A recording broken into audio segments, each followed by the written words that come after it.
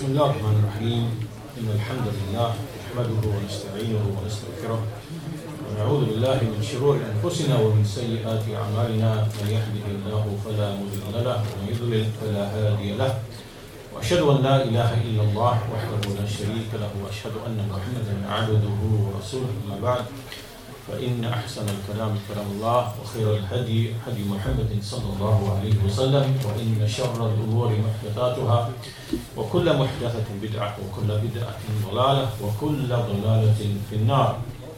So this is really a continuation of a follow-up to the main lesson that you've heard, and from the reminder of Sheikh Ubaid Hafidhahullah Ta'ala, and also from the speech of Sheikh Rabi' and Sheikh bin Baz. And the essence of that is that we are people of evidence, and evidence is the speech of Allah, the speech of the Messenger, and the speech of the Sahaba, the understanding of the Sahaba, and that is what constitutes evidence. And the acceptance of the speech of anyone is on the basis of the one who brings the strongest evidence or the most definitive evidence, right? So these are, here we are speaking about, issues, knowledge-based issues, and in rulings. And Sheikh Ubaid gave the example, the well-known example of the one who abandons the prayer. And he explained to you how for many years he held that view of the kufr, tariq salah, on the basis of generalized text, generalized evidences. But when he came across these specific texts, as we see also with Sheikh Rabi', then obviously they supported that view and defended that view and saw it to be closest to the truth, or the truth, despite the fact that many of the great scholars of this time actually hold the other view on the basis of general text or general evidences. So on this basis, we can't say, as is done by the takfiris and the haddadiyah, they accuse the one who does not make takfir of the one who abandons the prayer, that you are murji'ah, you are expelling actions from iman. They make these accusations and slanders and lies against the scholars who hold that particular view. And that's why Sheikh Ubaid himself and Sheikh Rabi' and many others have gone to lengths to actually write books in order to defend this view and defend the scholars of the past who actually held this view. So following on from that, I wanted to illustrate exactly the same point by way of the issue of contagion, adwa, because this is also an issue where there has been differing past and present. And we know that in the ancient civilizations such as the Chinese and the Hindus, that within their system of medicine they did not have any concept of contagion, right? There were many civilizations, long centuries or millennia gone back, that in their systems of medicine, the very notion of one individual transmitting his illness to another individual, this does not exist in many of the ancient medical knowledge or systems of ancient civilizations. And many writers or commentators or researchers, they explain that this notion, we find it maybe in different sources or places, but one of the sources that you find it is from the Greeks, where they used to believe that a person who was ill, with a particular illness or general illness, that this was an affliction from their gods. And this was like a curse. And that person, if he was in proximity to other people, then that affliction or that curse will also befall those other people, right? So basically, these types of notions existed among certain nations, as a result of which the notion of contagion appears. And so these things were present amongst the nations, belief in omens, belief in superstitions, making mistakes, errors in causation, right? Believing this is a cause of that when there's no evidence or there's no proof of that. And this would then affect the behavior of people, right? This would affect the behavior of people. It would make them abandon beneficial activities. It would make them exaggerate in fear. It would make them hold ideas and beliefs and fear which were unwarranted. And this has an impact upon human behavior.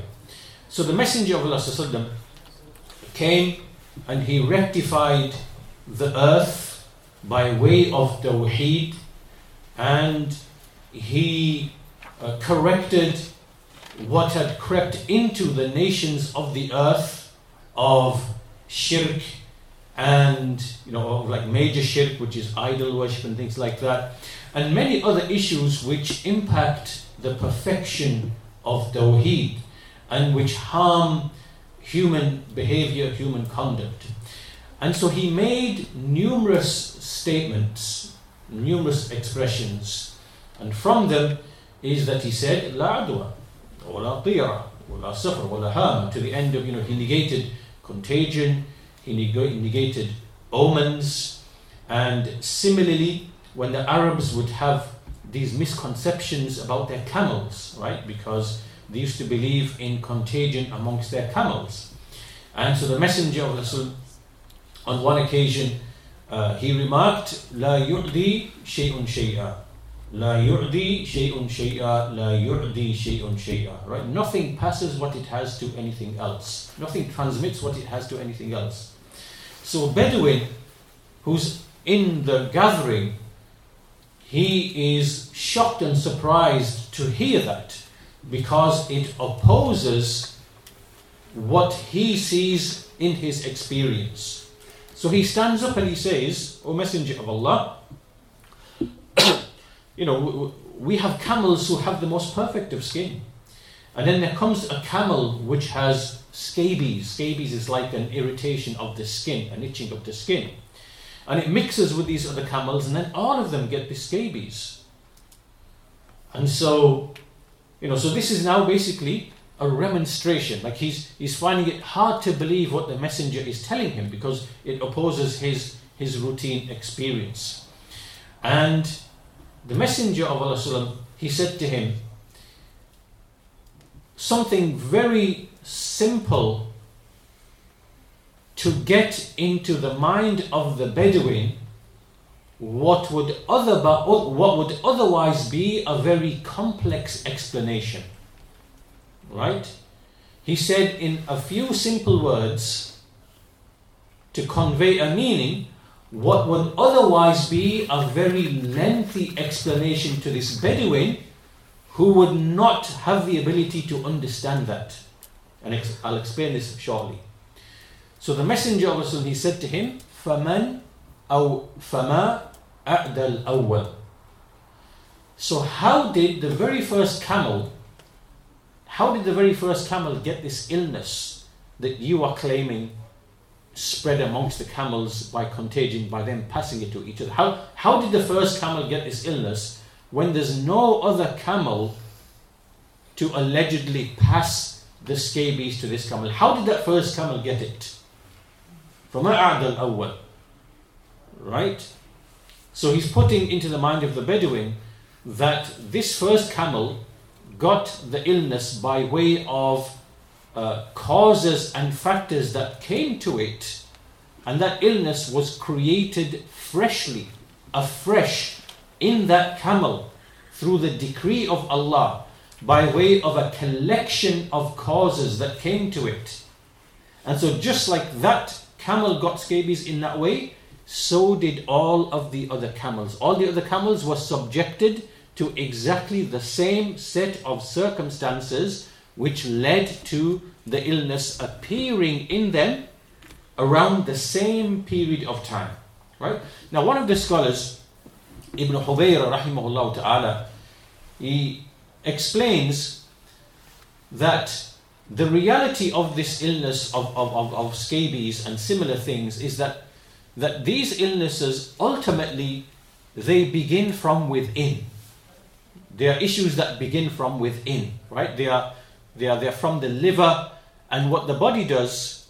The body is a smart and intelligent system that whenever, for example, the camels suffer because of the environment, right? Because of the climate, because of the pasture or the water which is tainted or toxic, or there's some issue that's coming from the environment that then affects the internal organs or tissues or whatever it might be, and the body responds. And so what the body does is that it starts internally in the liver, for example, and then it pushes the issue out into the outer aspects of the body, right? So basically, if it's the camels have basically not had water, or the climate has affected them, or the herbage or the grass that they're eating, there's something wrong with that, right? The body will try to restore the balance by pushing out the affected elements or the build-up of those things, by pushing them out to the surface. So eventually, over time, what will happen is, in certain areas of the body, there will appear like lesions, or the skin will become dry and rough, or it might, this then attracts ticks and mites externally to then congregate on the surface in those particular areas, right? This we know, even, that in some systems of medicine, if you've got, for example, like you got white dots in your nails or something like that, they can see that there's something wrong internally, and that's simply a manifestation of that internal problem which is coming to the surface, right? And simply you might find, itches, like especially in this region here, right, or under the legs, below the knee, or behind the ear, or certain places, because these are the areas where things are affected first, right? And these are signs of something else. So what Ibn Hubayra rahimahullah is explaining is that this is too long-winded for the Messenger of Allah to explain to this Bedouin, because the Bedouin would not really grasp all of this. So the Messenger gave him a simple, short answer. فَمَا وَمَا أَعْدَى الْأَوَّلِ. How did the first one get it then? What he's putting in the mind of the Bedouin is for him to understand that the very first camel developed this illness on account of causes, factors, circumstances that Allah brought to that camel by way of His decree, and in the same way, the same thing happened to all of those other camels.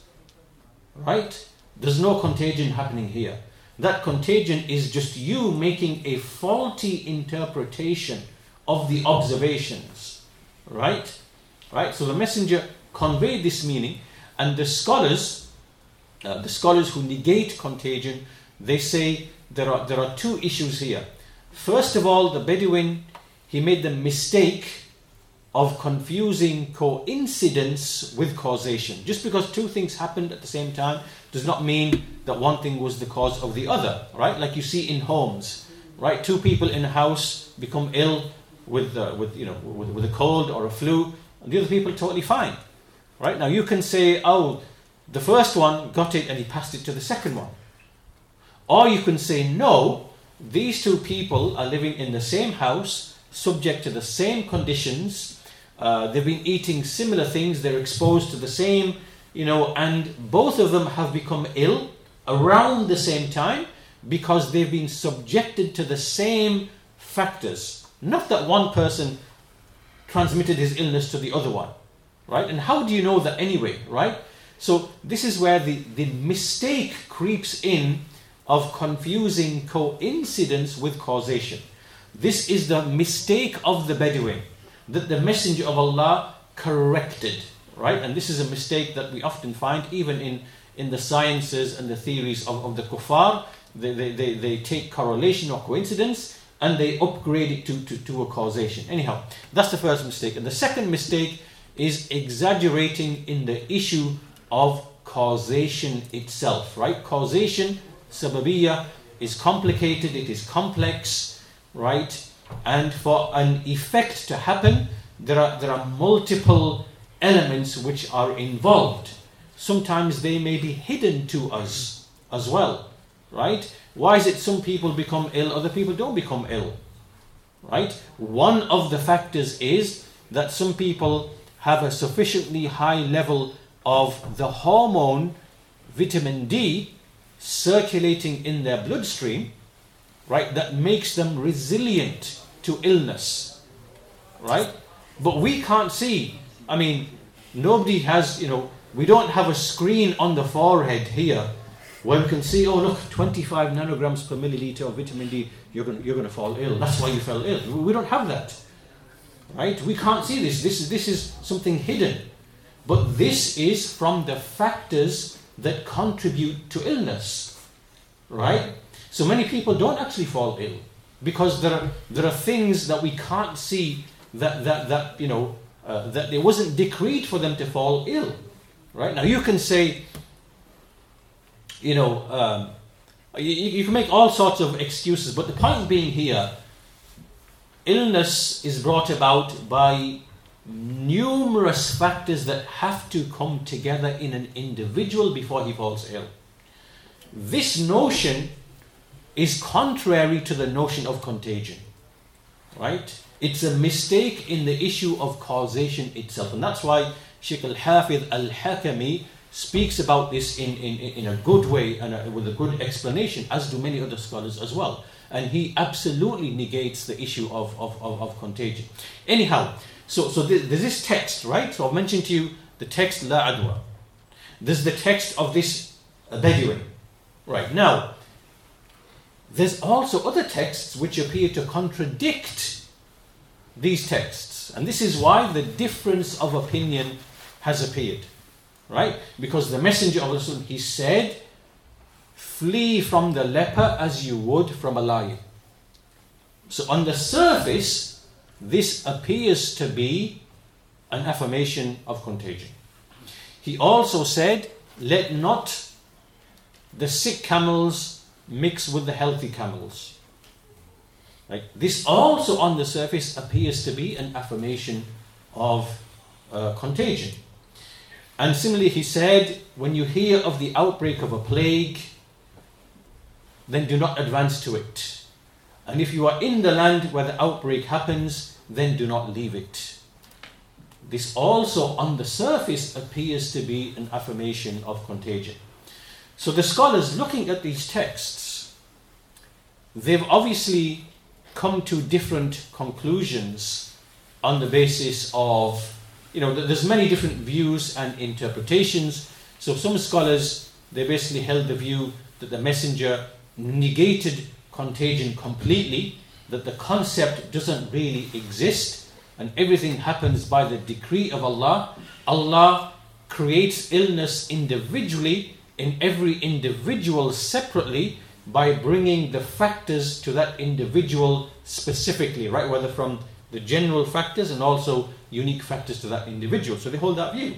And other scholars say, well, no, these other texts indicate that, he didn't mean negation of contagion.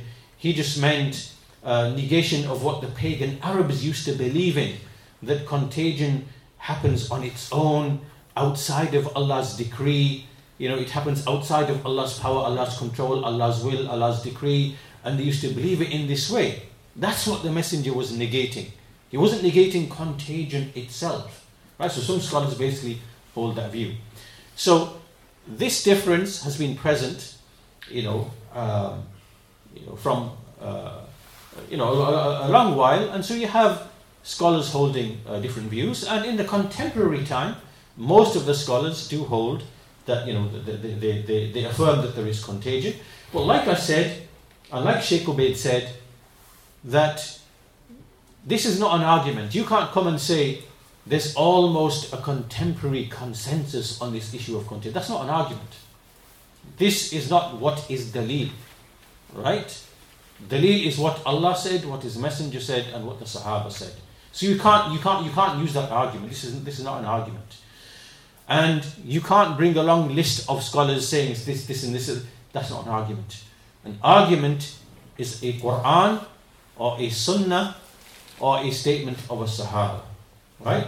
So I'm going to read to you, and to keep this brief and short, one hadith, a hadith which Ibn Hajar says has the hukam of being marfu', meaning it has the status of being an actual hadith ascribable to the Messenger of Allah sallallahu alaihi wasallam. Right? And so this hadith is related by Al-Bukhari rahimahullah ta'ala, and he gives the hadith, he gives the chapter heading of this hadith, chapter on the one who sold camels which have which suffer from a disease called heme, right, which is polydipsia in English, polydipsia, or which are ajrab, which have scabies, right? Chapter on the one who sells, on the ruling on selling camels which have polydipsia or scabies. This is his chapter heading for the hadith he's going to bring. So then he brings the hadith, and in this hadith there are two men who are partners in business. And one of those men, and they own camels, and these camels have a disease called polydipsia, which is heme, right? And polydipsia, as Ibn Hajar, he quotes some of the physicians, and he says polydipsia is from the diseases of the camel, which occur from basically you drink water in which there's moss and algae and other types of growth. And, you know, what happens is that the urine of the camel kind of smells a bit like yeast. It's got like a yeasty type of smell to it, right? And this is a sign that the camel is suffering from this illness. And one of the symptoms is the camel's feeling really thirsty. And no matter what the camel drinks, its thirst doesn't disappear. It just keeps feeling thirsty, right? This is a disease of thirst. And the pagan Arabs used to believe that whoever smells, right, the odor, the urine, the feces, or the odor of the camel, that this would be contagious. He would also get the disease. It's what the pagan Arabs used to believe, right?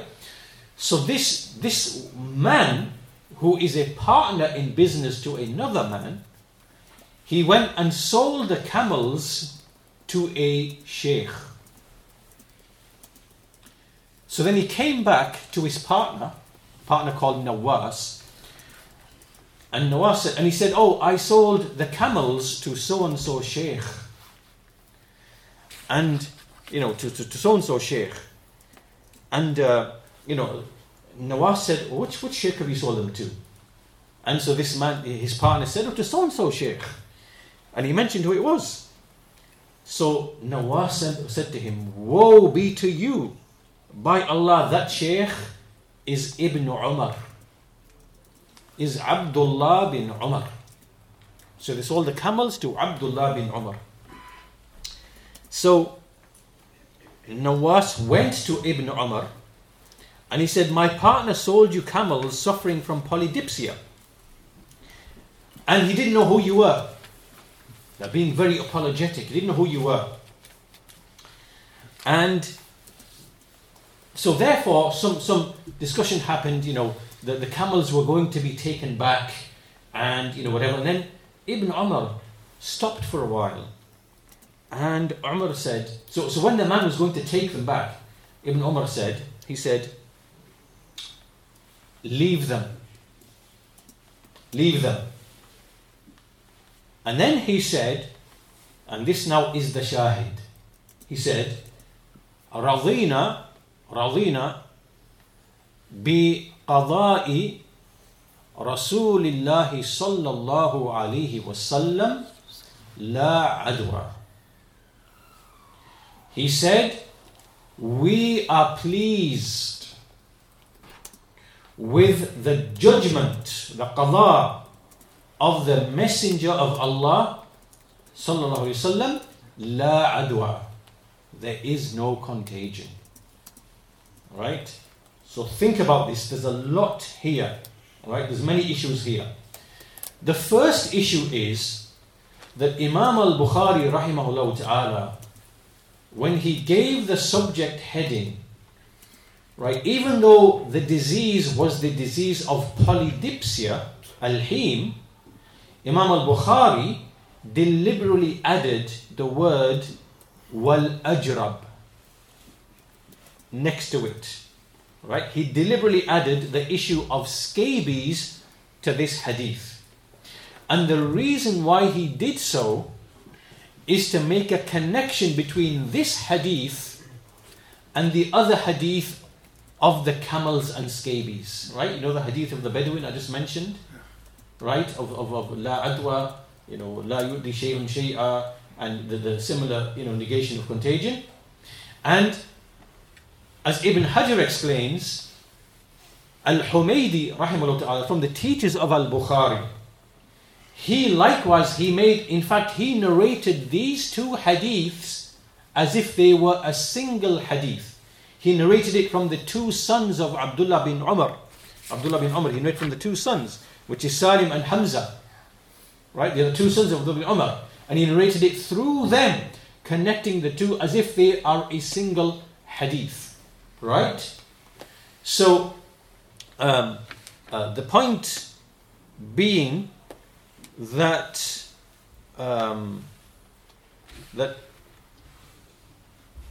Ibn Hajar says here, he says here that this shows the correctness of Al-Bukhari in joining the camel with scabies to the camel with polydipsia in this chapter heading, because it becomes clear because both of these diseases, right, the claim of contagion was made with respect to both these diseases amongst the pagan Arabs. So Al-Bukhari connected the two hadiths together, right? And so he says what strengthens this is that the hadith, with this interpretation, takes the ruling of being marfu'. Right? So Ibn Hajar is now saying this hadith is marfu', meaning that this is ascribable to the Messenger of Allah sallallahu alaihi wasallam because it's connected to those other hadiths. Okay. Now that this is clear, what is being pointed to here? Right. These camels have a disease of polydipsia, which the pagan Arabs used to believe that if you smell the feces or smell the urine or smell the odor of this camel, right, which has this disease of thirst, then you are also going to catch from the camel. And Abdullah bin Umar, what did he say? Right, when he was told that there's a defect in these camels, what did he say? When the camels were going to be taken, he said, leave them. Radina, we are pleased with the qada, the judgment of the Messenger of Allah. La adwa, there is no contagion. Right? This does not leave any ambiguity as to the meaning that was intended by the Messenger of Allah sallallahu alaihi wasallam. Right? Ibn Umar is not fearing alleged contagion from these camels because he is pleased with the qada of the Messenger of Allah. Right? So look at the wording. This is the qada. This is the judgment of the Messenger of Allah. There is no contagion. So he accepted the camels. Right?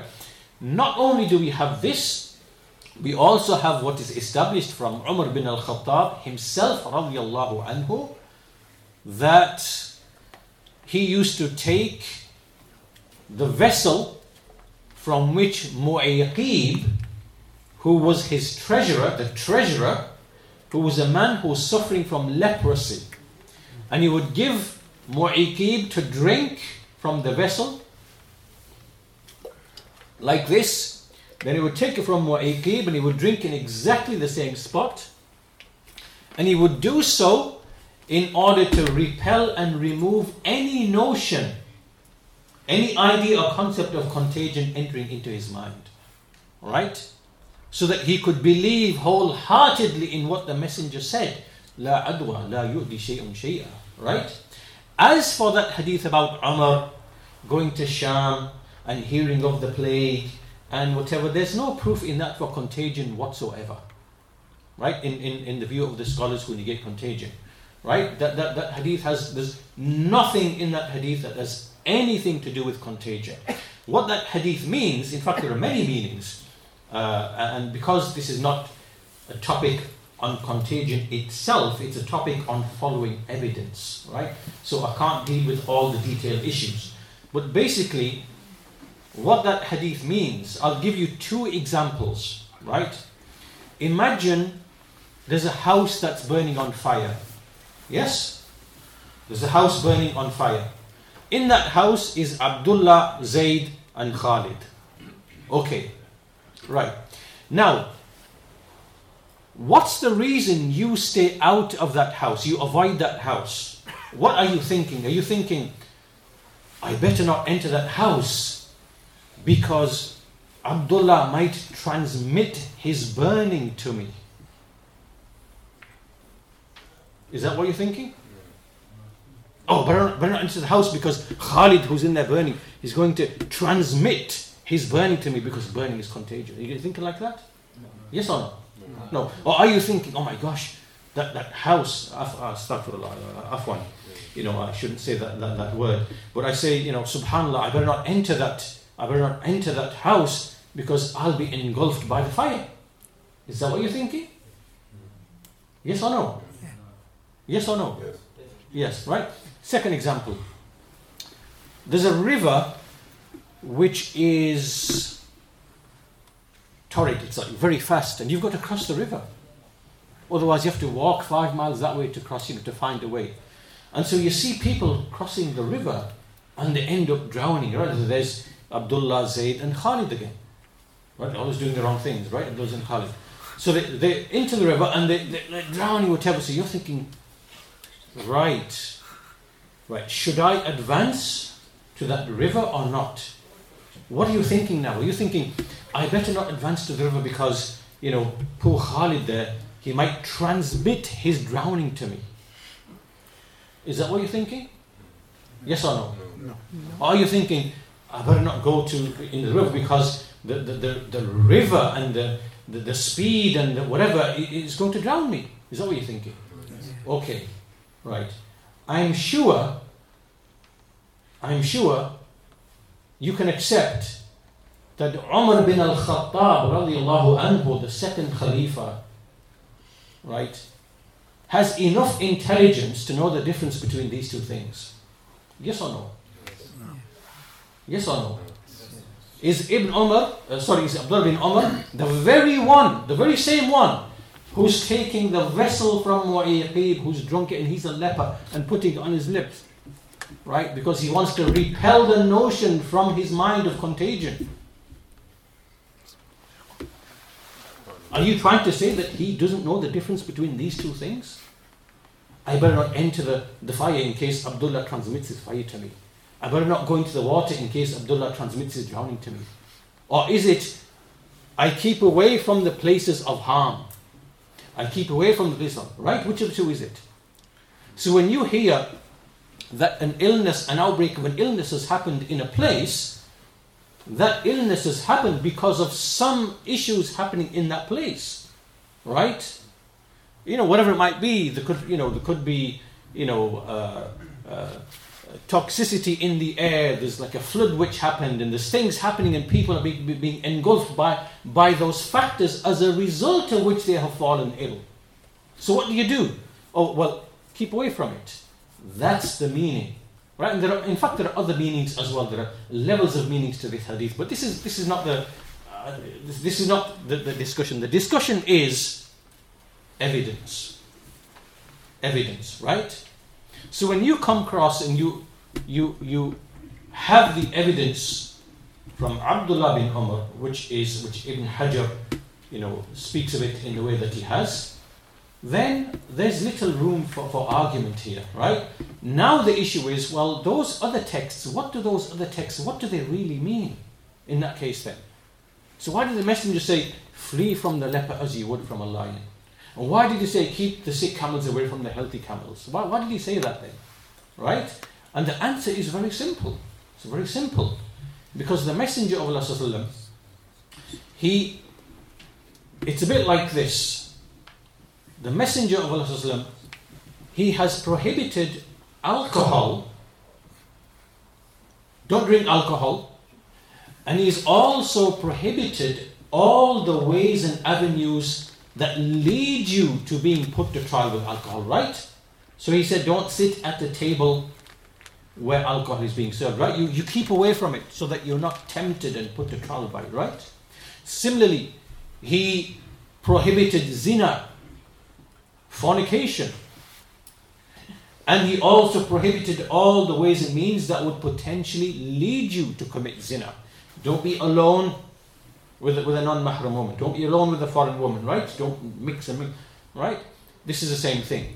Do not believe in the notion of contagion because it doesn't exist. Everything is by Allah's decree.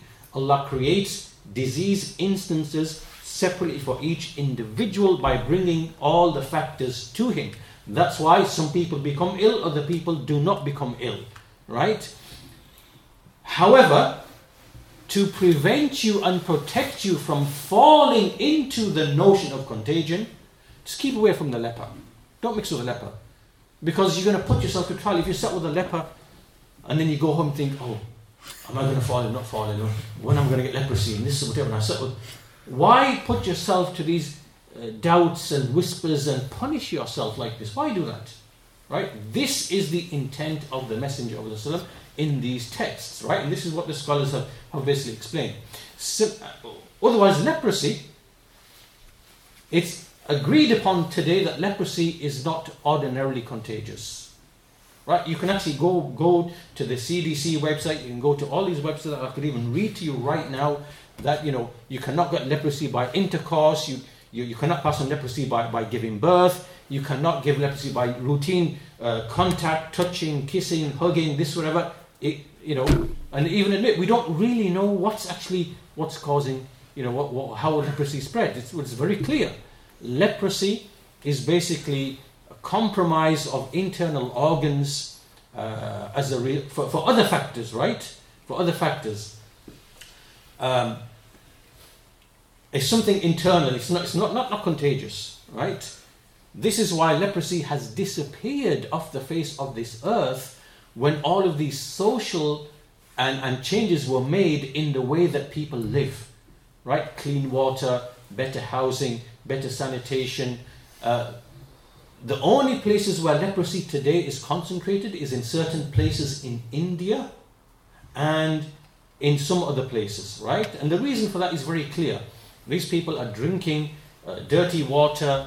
They are, maybe they are celebrating their Diwali with all these dyes and toxic things and smelling them and breathing them, and that compromises the internal organs, the liver and other things like that, right? Which then affects systemically, it affects other things like the skin and things like that, right?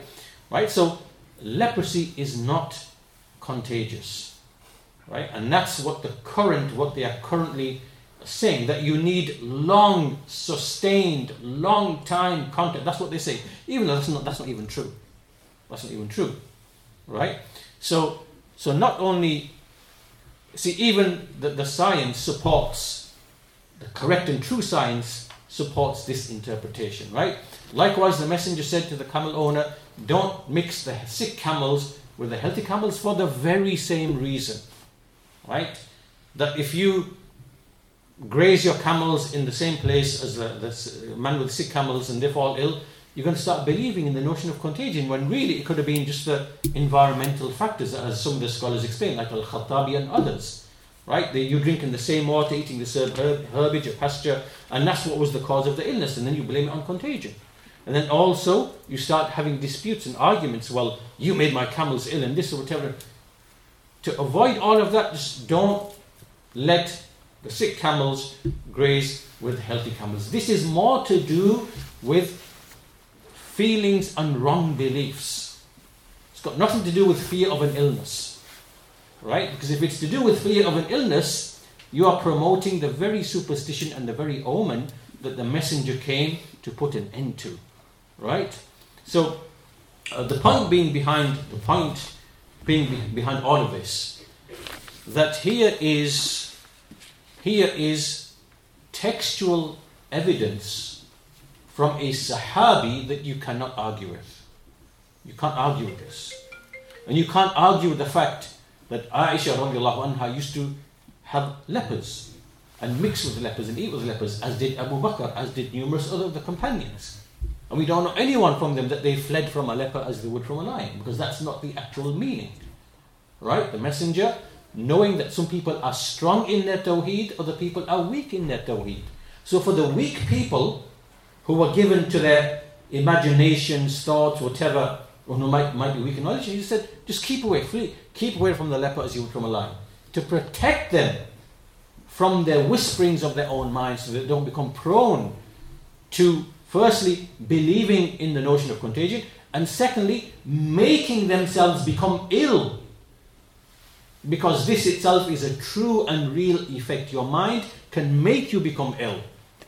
And the scholars have spoken about this, Al-Qurtubi and others, when they speak about this hadith of leprosy. Right? That the mind, and it can make the soul to be disturbed, and it can end up making, you get the very illness that you feel. Right? And this is confirmed today. They call it the nocebo effect. The nocebo effect. Right? And this means that, fear, stress, imagination, whatever, it can actually make you ill. It can actually make you ill. Right? So to put an end to all of this, the messenger, he advised to keep away from the leper. Don't go to a land of an outbreak.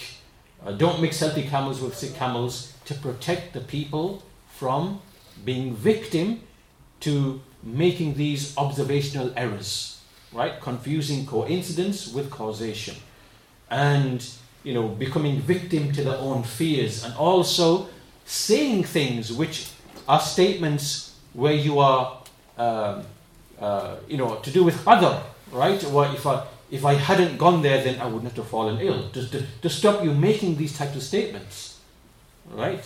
So there's multiple wisdoms behind these particular texts, which on the surface appear to affirm contagion, but they are not, right? It is more a case of the messenger prohibiting something and prohibiting all the things that lead to that thing. Okay, so this is from a textual point of view. What is evidence? Allah said, the messenger said, the Sahaba said. This is what we know from the Sahaba, from Abdullah bin Umar, from Umar bin al-Khattab, right?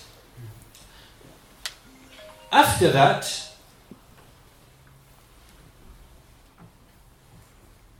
there's also the evidence, actual experimental evidence. Now this is real experimental evidence, right? This is true and genuine science. We're not talking about the wizardry and the pseudoscience and the make-believe and the fraud that is done today, right, by certain techniques. I won't go into that. But real, genuine science, right? This debate was taking place in the early 20th century about, is the flu contagious? Can we transmit the flu or not? And hundreds of experiments were done in the 1910s, 20s, 30s, 40s that you have never ever heard of in your biology class. That you've never heard of in your biology class. That you never find in an A-level biology book. That you will never find in your microbiology class. That you'll never find even as a PhD. You will go through all of that, then you'll never hear of it. Just like you could be a physicist and, anything to do with physics and astronomy, whatever, and you can go through the whole system, standard school, A-levels, degree, you could do a PhD, a postdoc, whatever, and through the whole of your life, You will never ever hear of those experiments done in the 19th century, right, that proved the earth is not moving. From 1810 to 1887, a whole range of experiments, you will never hear of them. Despite you being a PhD in physics or whatever it might be. Right? Because you've been taught a fake history and a fake science. Right? That the earth is not moving. There's no evidence that the earth is moving. It cannot be proven that the earth is moving. The earth is actually still. But you've never heard of that. Why haven't you heard of that? Just in the same way you have never heard of all these hundreds of experiments where they try to transmit the flu from one individual to another using all sorts of ways and means. And this was at the time when there was a raging debate about, germs, do they cause disease or not cause disease? There's a raging debate. And these people, the people like Louis Pasteur and Robert Koch and, whoever followed these fraudsters and liars and charlatans in their theories and ideas, right, they were refuted. They were already demolished and finished and refuted for their lies and for their false claims. And in fact, there is a researcher who published a thesis, or it's actually published by one of the universities in America. And some of the descendants of Louis Pasteur, they had his diaries, right?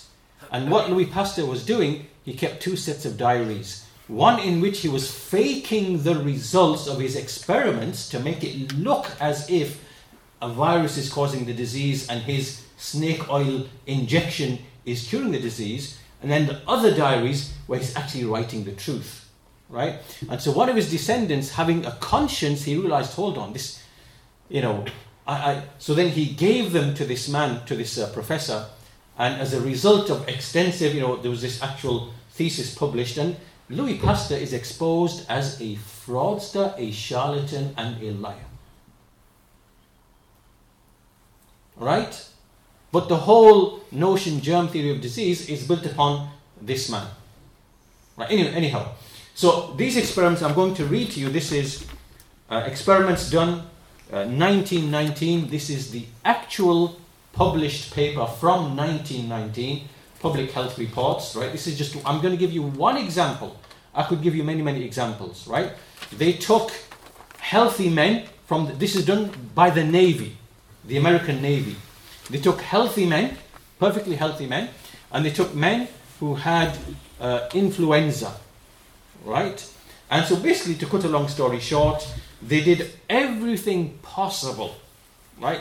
So they had each man come, and they had a dormitory with all the sick people with influenza. So they said to each man, go to that man, go right next to him, shake his hand, speak right in front of him, breathe, exchange breathing, then go to the next bed, then go to the next bed, go to the next bed, right? To see if they could transmit the flu. Absolutely nothing happened. Then what they did, they took the secretions of the sick men from the throat and nasal, they made it into a solution, and then they sprayed it into these volunteers, up the nose, in the eyes, whatever. Absolutely nothing happened. Then they made the sick people to actually cough directly into the open mouth of the healthy people. Absolutely nothing happened. Then they even took the blood, right, of the sick people with flu and injected like 5 ml, 10 ml, quite a lot of blood into the veins of the healthy people. Absolutely nothing happened. Right? And so this man and his team, Rosenau, I'm reading here directly, none of the volunteers showed any reaction following inoculation. The presumably non-immune volunteers were inoculated with the same negative results. In no instance was an attack of influenza produced in any one of the subjects. This is after trying different methods. None of these volunteers developed any symptoms of influenza following this experiment. None of the men subjected to these inoculations developed any incidents of illness. I mean, it just goes on and on and on. And at the end of it, he basically says, we entered these experiments, we don't really know what's going on. We don't really know what's going on. The point being, this is just one example. See, this is a genuine experiment, right? This is something where you can believe the actual results because you are dealing with real things, right? This was happening in 1910s, 1920s, 1930s, 1940s, and there's a battle between the germ theorists and the other people who had the correct idea about disease, right? The right idea about disease. The disease that was known in every civilization what its causes are, right? There was a battle taking place. By the 1950s, this was completely falsified, this notion or this idea of viruses causing disease, because they could not prove it in genuine, real, actual scientific experiments that meet the standards of the scientific method, right? So after 1950s, instead what these people did, they brought on the wizardry, the magic, the trickery, the deception, and tricks with experiments that really it's like a sleight of hand trick. And I won't go into all of that, that's a whole topic in itself. The point that I'm making to you here is that the statement of the Messenger of Allah sallallahu alaihi wasallam, right, as you've seen, as understood by Ibn Umar and others from the Sahaba, that is textual proof.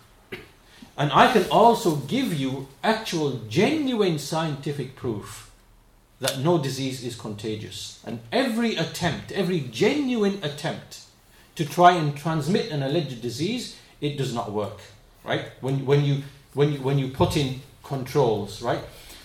The issue of controls is very important. Let me give an example. Imagine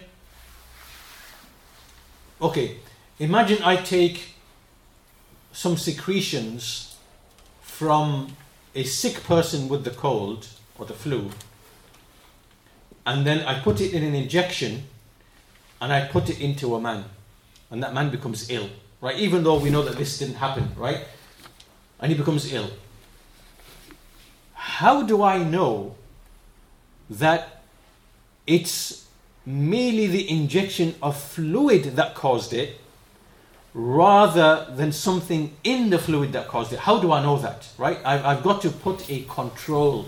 I have to do a control experiment, right? So I have to now take a saline solution, or I have to take some other solution, and then the sample from the man or something, and then I inject it, for example, inject them both directly into the liver or directly into the head or whatever it might be, and see if both of them produce the same result, right? Because it could be the fact that I'm just injecting the fluid in itself which is causing the effect. Not that there's anything specific allegedly in the fluid. You understand? Right? So there have to be controls in experiments for them to be valid. Right? And this is the biggest fraud that is committed today by the virologists. Right? There is no control in the experiments, and there never has been from the 1950s. Right? And they have no proof whatsoever that there's any virus that's causing the alleged disease. This is a whole topic in itself. And just like if I was to say to you, does an Ash'ari or a Maturidi have any proof anywhere for the ta'wil of any of the attributes of Allah? Would he be able to bring any proof? I'm asking you. Is there any proof that any of the Salaf, any of the Sahaba made the ta'wil of a single attribute? Is there any proof? No. Yes or no? How do we know that? Because we know what they said. How do we know that? Is there any proof? There's no proof, so we can't. Because over centuries and centuries of comprehensively looking at all the narrations and texts, it's clear that there is nothing which meets the standard of proof to show that any of the Salaf made ta'wil of any of the attributes. Is that so or not? Is that established or not? Yes or no? Yes. Yeah. Does a person who celebrates the birthday of the Messenger of Allah have any proof for that? No. Now, how do we know that? Yeah, but he brings texts. They bring loads of texts. They bring text from the Quran. Why is that not a proof? False interpretation. Huh? False interpretation. There's hadith that they bring. False interpretation. They bring the action of scholars, statements of scholars. How can they all be wrong? Salaf never did it. How can they all be wrong? Salaf never did it. Huh? Because but they're bringing what they're bringing. It's because what they are bringing does not count as actual evidence. See, what is evidence in the Sharia, in the texts? What is evidence in a science? Do you understand? Right? What counts as actual evidence? The scientific method. Right? That scientific method is gone in modern science. It used to be there. It's not there anymore. Right? The actual scientific method. Right. So the point that I'm making is just like we can say to an Ash'ari and Maturidi, there is zero proof for the ta'weel of any attribute from the Sahaba. So if you don't have anything. Yes, you'll bring things. You'll bring things. Oh, Imam Ahmad made ta'weel of this. Imam Malik made ta'weel of this. And all of it is incorrect narrations or distortions or wrong interpretations. That's all you've got. Similarly, there is no proof whatsoever for celebrating the Mawlid, even though you're going to find thousands, if not millions of people coming, oh, but all these great scholars said so and so, and there's this hadith and that hadith and this verse and that verse and whatever, and you know, and they'll bring you what they think to be evidence. In exactly the same way, I'll tell you, there is no such thing as viral contagion. There's no such thing as a virus causing a disease. This is from the frauds and lies of these germ theorists. You will not find any genuine scientific evidence, and I'll give you 30 years to go and bring some. You will not. You will not be able to fight this. You will not be able to oppose this, because the evidence is already established and conclusive. Right? And all that's happening in virology is outright fraud ever since the 1950s. And I'm going to give you an example and a parable of what they're basically doing. Right? Sometimes these things are so complex that you can't figure out, okay, basically what are they really doing? What's actually going on here? And I'll explain to you what's happening. Right? This is what the whole science is actually built upon. So imagine every time you have a fire, you find this charcoal black remains. Yes, is that true or not? Don't you find every time there's a fire, you find this charcoal left? Right? Yes? So imagine someone comes along and says, every time there's a fire, I'm finding this charcoal and this black, whatever. I think that's what caused the fire. Yes? Because every time I see it, this stuff is always there. Yes? Okay. So now, he's going to do an experiment to prove that this charcoal is what's causing the fire. So he takes this black remains and he takes it and he's going to set up his experiment. So he goes and he basically he goes to like another house, and in the house he basically sticks a whole load of like cardboard and newspapers, and then he goes and gets some gasoline, gets some petrol from the petrol station, and he pours it all over, whatever, and then he takes this black charcoal thing that he thinks is the cause of the fire. He then puts it in, he puts it into the house, and to see that if the charcoal is going to create the fire. Right? So then, he throws a match into the house, and the house all burns. And now there's lots of charcoal. Now there's even more charcoal and black remains and dust. And he says, there you go, see? You see? The charcoal multiplied and created the fire. This is evidence that the charcoal is what caused the fire. Right? And then they will do like a chemical analysis of the charcoal and this and bring, whatever, yeah. That basically is the basis of the science, not the science, the fraud of virology. That's what they're doing. That's what they're doing, right? What they're doing is, a sick person, when you are sick with a cold or a flu, your body is eliminating debris, which is dead, whatever. Your body is expelling it from. It's intelligently doing so, right? So you are expelling damaged linings, damaged tissues, and this is the case in all things what they call a viral illness, right? Whenever they say viral, the easy way to see through their falsehood is just to interpret as dead, broken down debris from cells which have been malnourished or toxic, right? That's what it is. Your body is, like for example, in liver hepatitis, there's been damage done to your liver somehow. A part of your liver has basically, the tissue is dead. So the body now is intelligently, this is Allah has put this into the body, is breaking that part down, right, through the use of other proteins, and chopping it into pieces, and then it's putting it in through the blood supply to eventually eliminate that from the body. This process might take weeks or whatever, and that's why you can do tests to find, see, this is where they're really getting deceived, you see, because they've come to the body with incorrect theories and incorrect ideas. And when they use the diagnostics or the tools, right, they are making wrong interpretations. So what's happening is the body is effectively eliminating this stuff. You can now come and start doing testing for sequences or whatever and see, oh yes, this person, there's viral shedding going on. They call it a virus, but it's not. It's the dead, broken debris which the body has chopped into pieces in small amounts and prepared for expulsion through numerous routes. That might be through expiration, through what you call it? Sweat. No, there's another name for it. Perspiration, breathing, through the urine, through the feces.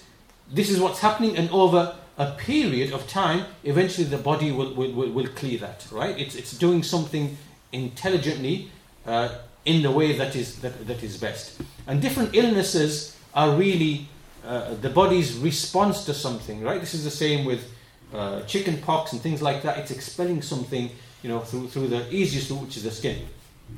So what they do is that they take this material from a person and they say, we are going to prove that there's a virus in there.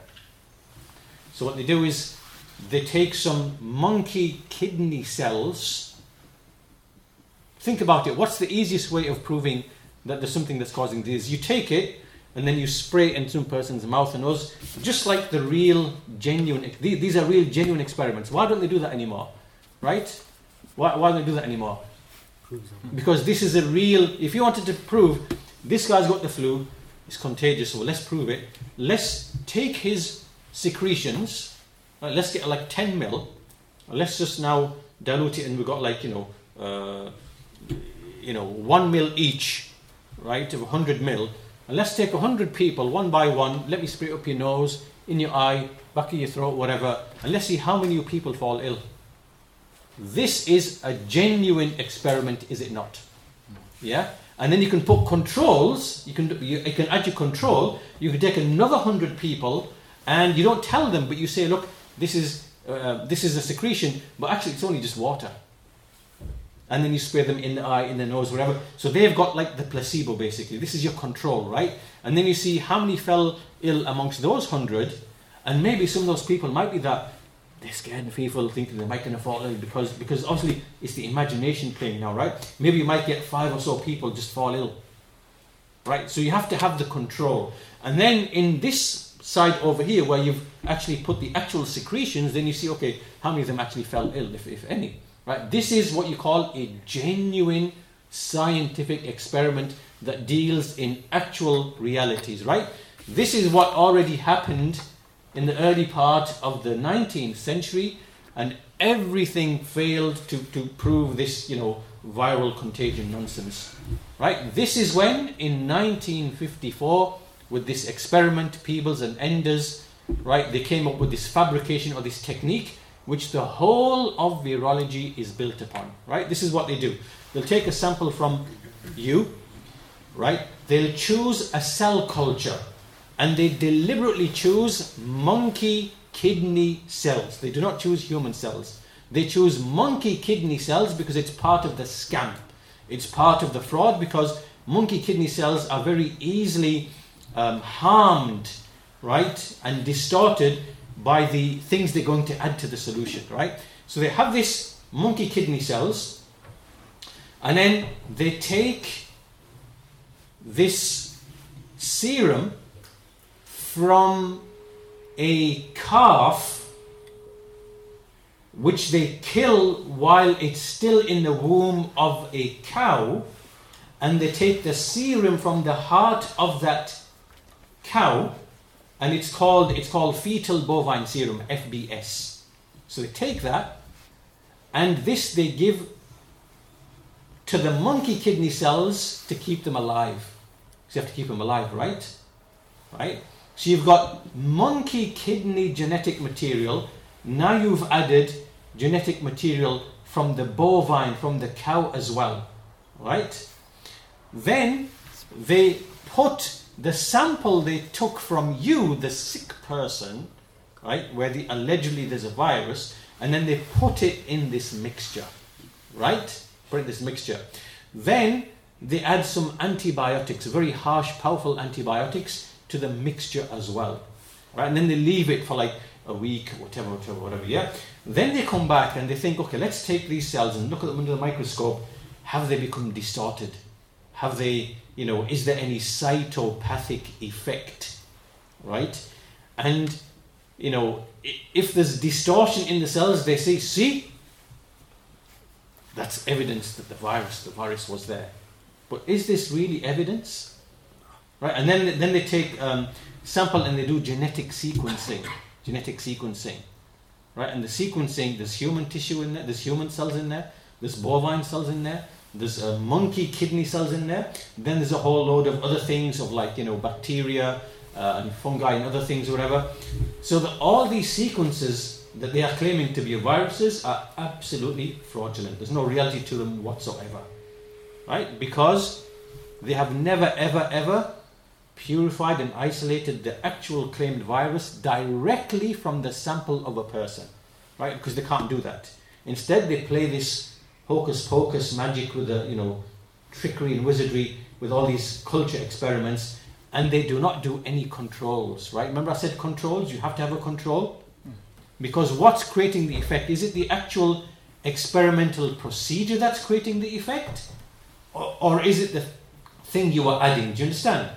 Right? What they should be doing is, let's repeat the same experiment, monkey kidney cells, bovine fetal serum, whatever, antibiotics, and this time we won't add the sample, we'll add just simple distilled water as the solution and see if the same thing happens. If the same thing happens and the cells become deformed, then it means that it's the actual procedure you are using that's creating the effect. It's the antibiotics you are adding that's actually creating the cytopathic effect, which you are attributing to the virus. Do you understand? My point being, and sorry for going on for so long, but see, this type of fraud and swindle in the worldly sciences, it is important for us as Muslims to know these things, right? Because in most instances, it might not matter. Right? In many issues, it might not matter if the kuffar are wrong. It doesn't really impact. But in some issues, there is an impact. And this is one of those issues. It has an actual impact on Muslims, on their belief, on their conduct, on their behavior, and so on and so forth. So my point being that we said following evidence. What is evidence? Right? Evidence is the Quran, Sunnah, and the Sahaba. Right? You can't come along and say, oh, so many scholars today, there's almost an ijma' on this issue. It's not an evidence. Just like you can't say Sheikh bin Baz, Sheikh Fawzan, Sheikh Ibn Uthaymeen, and a whole host of other contemporary scholars all hold that the Tariq al-Salah is a kafir, the one who abandons the prayers. You can't argue like that. That's not an argument. It's not an argument. Right? And similarly in science, Right? There is an actual criteria of what is evidence. What is actual evidence? Right? And we have to apply that there as well.